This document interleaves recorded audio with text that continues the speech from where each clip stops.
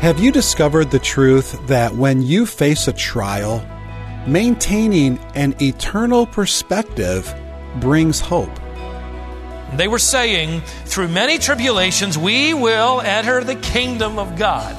Yes, you're going to encounter trials and troubles and affliction, but we happen to be moving toward the kingdom of God.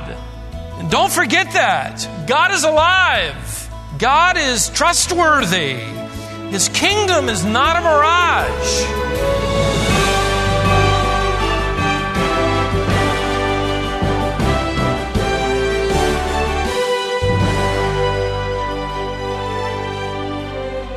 Here's something that I hope is really encouraging news for you today. Certainly, this life does involve trials and struggles, but this life is also moving toward the next. This is not all there is. When this life is over, we pass into a new and eternal life.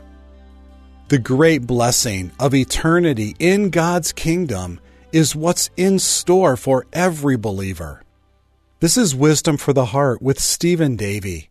I'm glad you joined us today because we're going to be encouraged and challenged as we open God's Word together.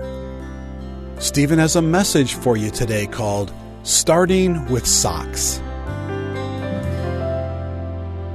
Well, can you imagine for a moment making the basketball team at UCLA? You're a member of the Bruins. You're there for your first basketball practice. Imagine you've just made that team. I know some of you can't imagine because you never play for anybody but Carolina. But just, try to imagine it for a moment. You've made the team, and the coach is the legendary John Wooden. He has led his team that you've made already to 4 undefeated seasons, 10 championships. In fact, if you can imagine this statistic, 7 national championships in a row. Now, whether you're a Carolina or a State fan or even that other school, Duke, you probably appreciate the fact that winning 7 in a row is amazing. You're an incoming freshman, and you've seen the coach's picture on Sports Illustrated. You're aware probably that he was named Coach of the Year 6 times.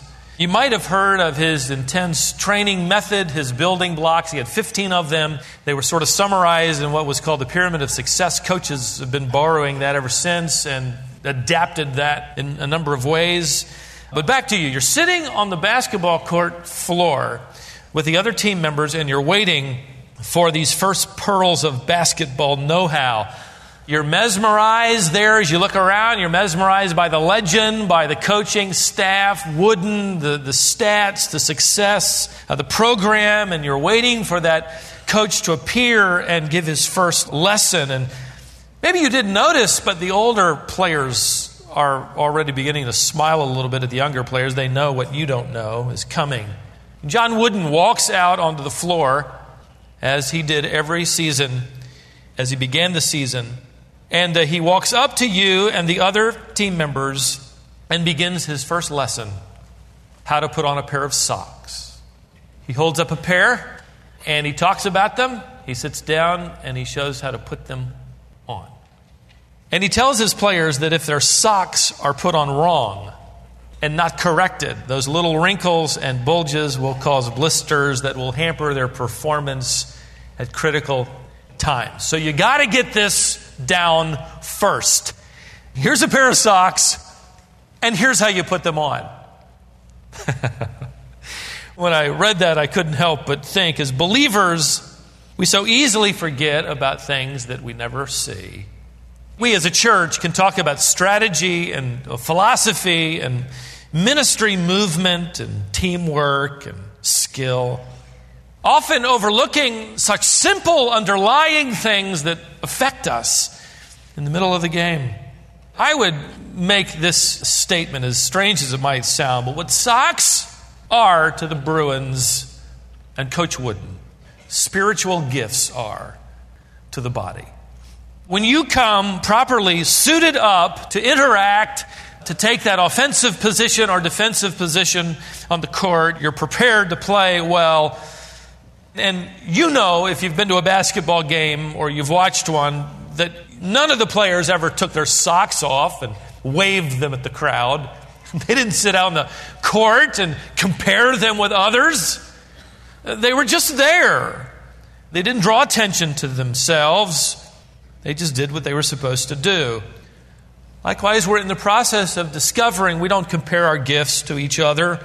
We don't bring attention to them. We don't wave them at the crowd. They're just there. They just enable us to play the game, to run the race, to honor Christ, to advance the gospel and the mission of the church. The Apostle Paul is acting somewhat like an inspired coach as he moves into the arena of Christian living in Romans chapter 12. You would think that he would immediately begin talking about strategy, the building blocks. He's going to get to that. In fact, verses 9 to verse 21, he just sort of begins to talk strategically. But first, it's as if he shows us how to suit up for the game. Here are the spiritual gifts. Wear them well. And now I want to take the first gift in verse 8. He who exhorts in his exhortation. I want to talk about this one, the gift of exhortation. Now, at first glance, as you look at that word, you probably have the impression, because it sounds harsh, exhortation. Somebody who exhorts, that this is something like a lecture. The gift of exhortation sounds like the gift of scolding, right? Well, in reality, the word is a compound word from para, meaning alongside, and the verb kaleo, which means to call. You put them together and it means to call alongside someone and speak for them. It's no surprise that the Latin translation of this word is advocatus, which gives us our word advocate. It was used in ancient times for lawyers. One who came alongside another and spoke on their behalf. So the word then also began to refer to the giving of counsel. It refers to counselors who give advice coming alongside those who need it. And we all need it, do we not? In a real way, this gift is a lot like the gift of coaching. It's a word that represents somebody who says to us, don't forget important things. Don't forget the basics. In fact, go deeper, and before that, don't forget your socks. Don't forget to get suited up properly. If you went through the scriptures and you looked at each of the 107 times this word appears in some form, parakaleo, paraklesis, you would soon understand that when Paul talks about the gift of exhortation, he is referring to someone who brings encouragement to someone else. Someone who helps others see the hard truths of Scripture. Someone who exhorts the believer to persevere through trials. Someone who gives insightful counsel. Someone who motivates and urges onward. Someone who comforts and offers hope that leads to action. This gift is more than someone coming along and casually slapping you on the back and saying, good going, or worse yet, good luck. What Paul wrote in Romans 12, verse 7 could be amplified to render it this way. Let the person who has the gift of exhortation or getting alongside another person to help them out, really get along with someone and help them out. Do it. This is analogous, as I thought about it, to a father or a mother running alongside their little girl who's learning how to ride a bike. They're running beside her as she pedals along. They're holding onto the back of the seat, and then they'll let go a little bit, and then they'll catch it again and right her. And all the while, they are exhorting her with words like, keep pedaling. That's it. Don't stop. There you go. I'm going to let go now. You can do it. Watch out for the car or the pole or whatever. And exhorting all along the way, that's the analogy of this gift. If I could take the analogy further as it relates to the gifts that we have looked at and ones we have yet to look at. The gift of prophecy would be the one who says, there is coming a day when bicycles will be invented and you need to learn to ride one. The gift of helps would be the one assembling the bicycles when they arrived at the church. They would also make sure that everybody had one. The gifted teacher would call a meeting, stand up and explain to everybody, probably with 3 alliterated points, the principles of balance and motion, and here are the proper hand signals, and this is what they mean, and This is the Greek word behind what they mean. The person with the gift of mercy would have arrived early to set up a first aid booth, armed with Band-Aids and Neosporin. And they're ready for the first spill, and they're somewhat disappointed if there aren't any at the end of the day. The gifted exhorter would be the one standing out in the parking lot with a bicycle, shouting at the rest of us, "Come on, it's time to ride. Get on the bike." They would help you on it, and they would say, "Now, start pedaling. I'll run alongside. There you go. That's good. Keep doing it. Don't give up. Don't stop. Watch out for the pole. That's great. I'll let you go now." The gift of exhortation, then, is a ministry of presence. It's hands-on. It might be in your face. It's up close. It should be no surprise to discover that this word translated exhorter is the same word used by Jesus Christ to describe the ministry of the Holy Spirit. You may remember in the gospel accounts the disciples are in a panic. They have been told by their leader that he is leaving them. He's going away. They're hurt. They are insecure and afraid. The Lord has only been recently talking in clear terms that he is going to die, and they're starting to get it. And now in the upper room, he informs them that he will be denied by their leader, Peter, their disciple leader. Another disciple will betray him. He is to be memorialized in his death by these items that he's passing around in the wine and bread. The disciples, as you can imagine, hit the panic button. Peter said, "Lord, where are you going?" The Lord responded, "Where I am going, you cannot follow me, but you will later." Which doesn't sound much like an answer to me. Peter responded by asking, "Well, Lord, why can't I follow you right now?" It's exactly what we would say. Thomas adds a few verses later, "Lord, we don't know where you're going and we don't know the way." With childlike fear, so young in their faith, they are responding just like we would have. And often we overlook it because we know the rest of the story. Guys, come on, he's going to resurrect from the dead and everything's going to be fine. They don't know that now, so just hold on. They are afraid.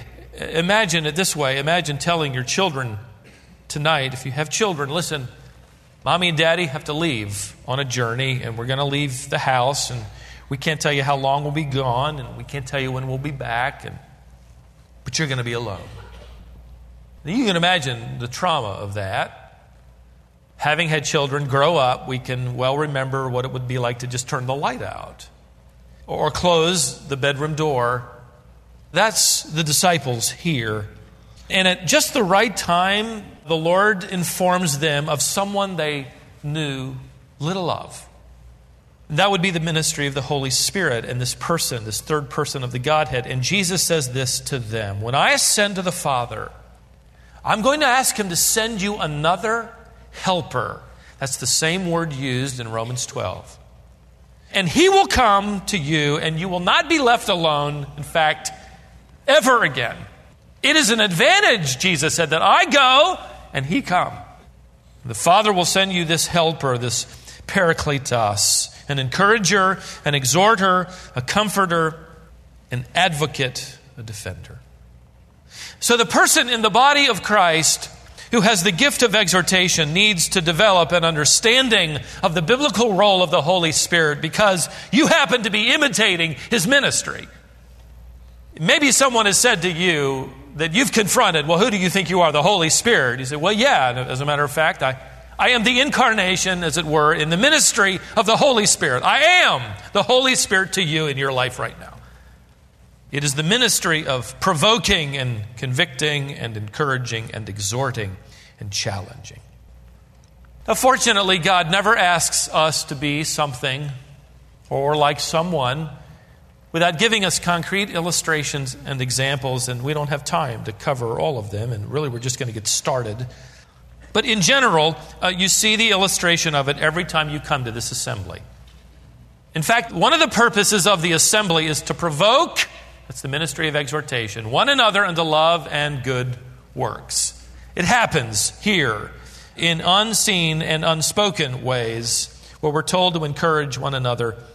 In other words, we ought to all be involved when we arrive with this ministry of, in effect, telling one another, keep pedaling. Don't stop. And that happens here, doesn't it? Our first home that we bought in Cary was a fixer-upper. We just didn't know it when we bought it. The roof leaked, only to find out they'd shingled over rotten wood. The heating system was broken. The flooring under the master bath had nearly rotted through. If it hadn't been for a builder in our church who came and fixed everything, we would have gone bankrupt. The house had a red brick fireplace, and it needed repair, and we decided to tear it out. This is before we knew there were any other problems in the house, and we spent little money that we had to put in a new fireplace with river stones. Then our first winter arrived, and we discovered the heater didn't work, and we would build and keep going, a roaring fire, especially in the evening. Our kids, who were in elementary school, in fact, kindergarten, first grade, they would take their baths and wrap themselves in towels and run down the hallway and into the living room and sit by the fire. The stones would get hot. It's funny, I was thinking about this in preparation, and I remember then it wasn't all that great. Now, I look back on it as what a memory.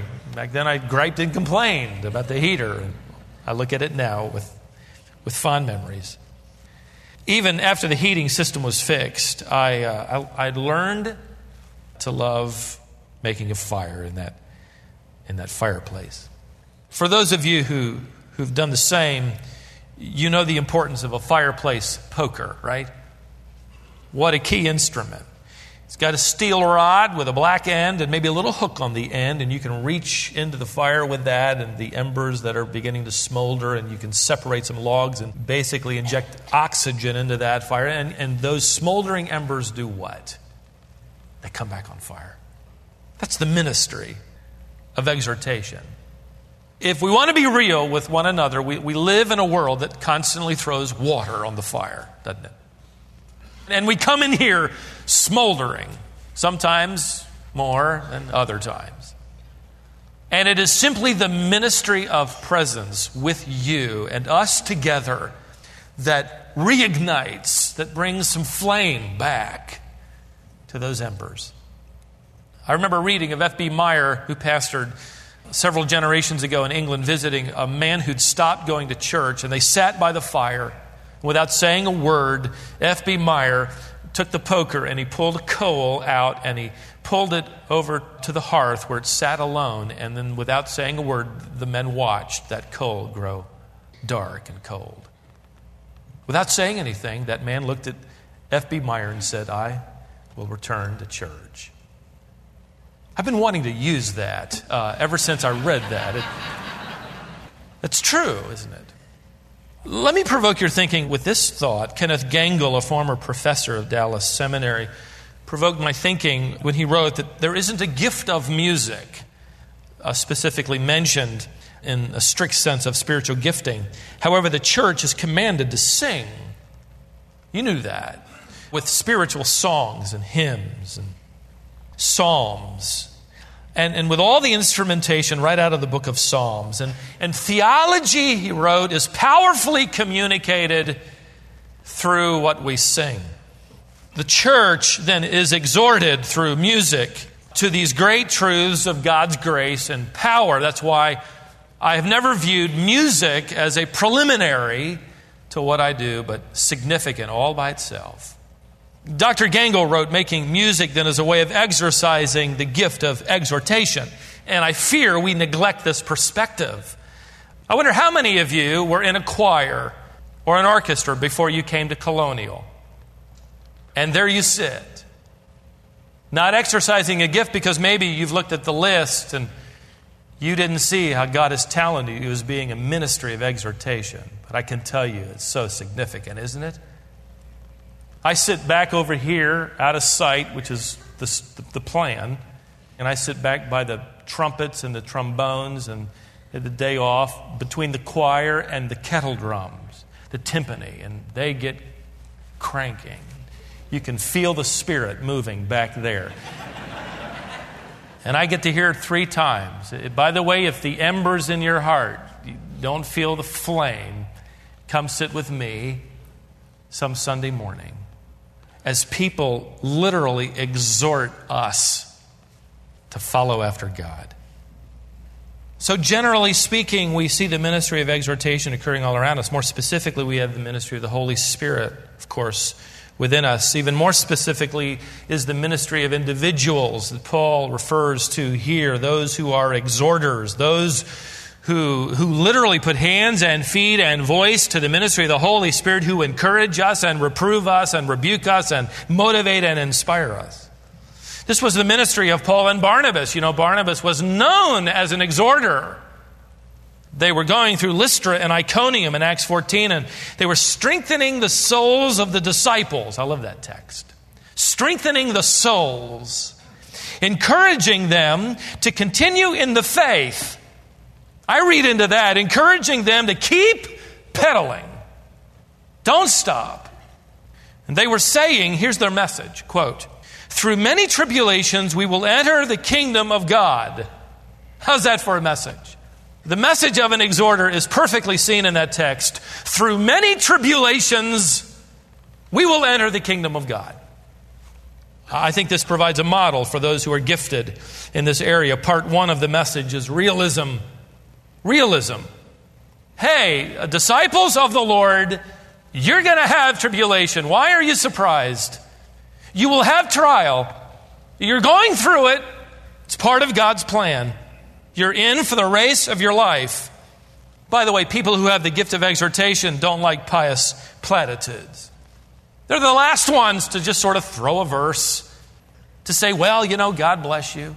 They can't stand that kind of small talk. They talk straight. They cut right to the chase. They're a lot like John the Baptizer. Remember, he just appeared dressed rather strangely, and he had a message, basically. Repent, you're all hypocrites, and here's how to do it. That was it. I know in my own life, I can look back to see the impact of exhorters.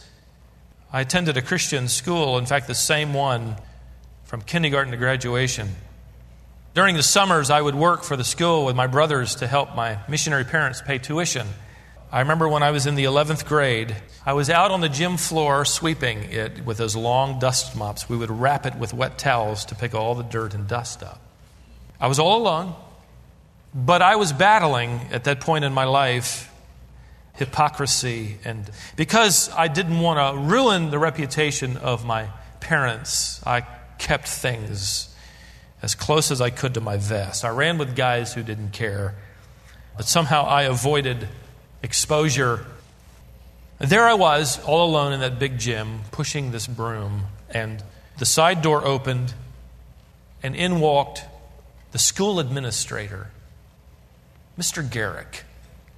I remember he was a tall man and had a head of gray hair.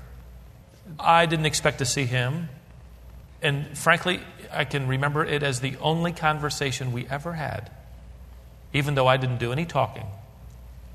He walked onto the gym floor and I stopped, and I remember being right about center court. And he walked up to me and said, "I know you haven't been caught doing anything wrong, but I know who you are. I know you're not living for God. You have not fooled me." And he turned and he walked away, and there I stood with my broom at center court, doing exactly what you're doing right now. That was one of a few things that God used to bring me that summer to a point of surrender to Jesus Christ. I had somebody show up and look me in the eye and say, "I know who you are, and you're not right with God."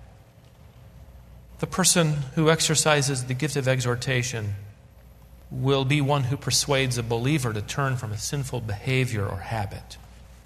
He will or she will admonish believers to obey the word. They will be the ones to encourage a weak believer who needs to make some commitment. They will be the ones who write a note or make a phone call to encourage someone who is slipping or grieving.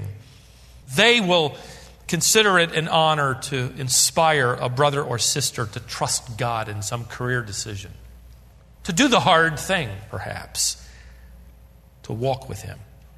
They will be the ones who challenge the status quo in a conversation with a compromising believer. They will be the ones who rebuke a wayward one who needs to be confronted with their sin. Do we ever need this gift today? Do we ever need it? The message of exhortation modeled by Paul and Barnabas there in that text is not only a message first of realism, but let me quickly go on to part 2. It's a message of hope.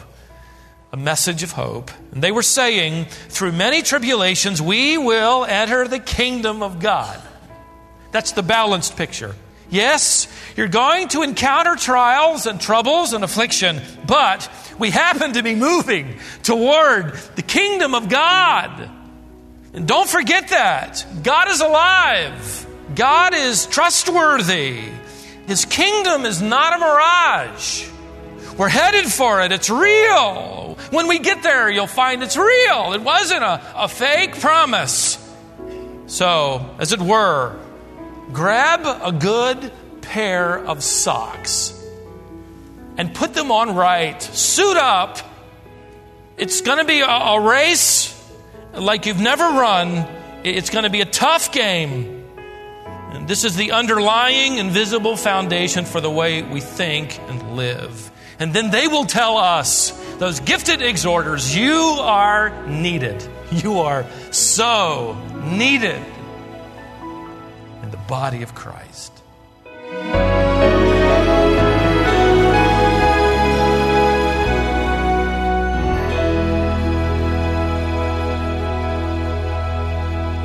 I hope this lesson has encouraged you today. You're listening to Wisdom for the Heart with Stephen Davey. Stephen pastors the Shepherd's Church in Cary, North Carolina. Stephen's been preaching and teaching the Bible for over 36 years. We've taken the entire archive of his preaching ministry and posted it to our website, wisdomonline.org. You can go there anytime to search by topic or book of the Bible. We're going to continue through this series on our next broadcast. Join us back here next time for more Wisdom for the Hearts.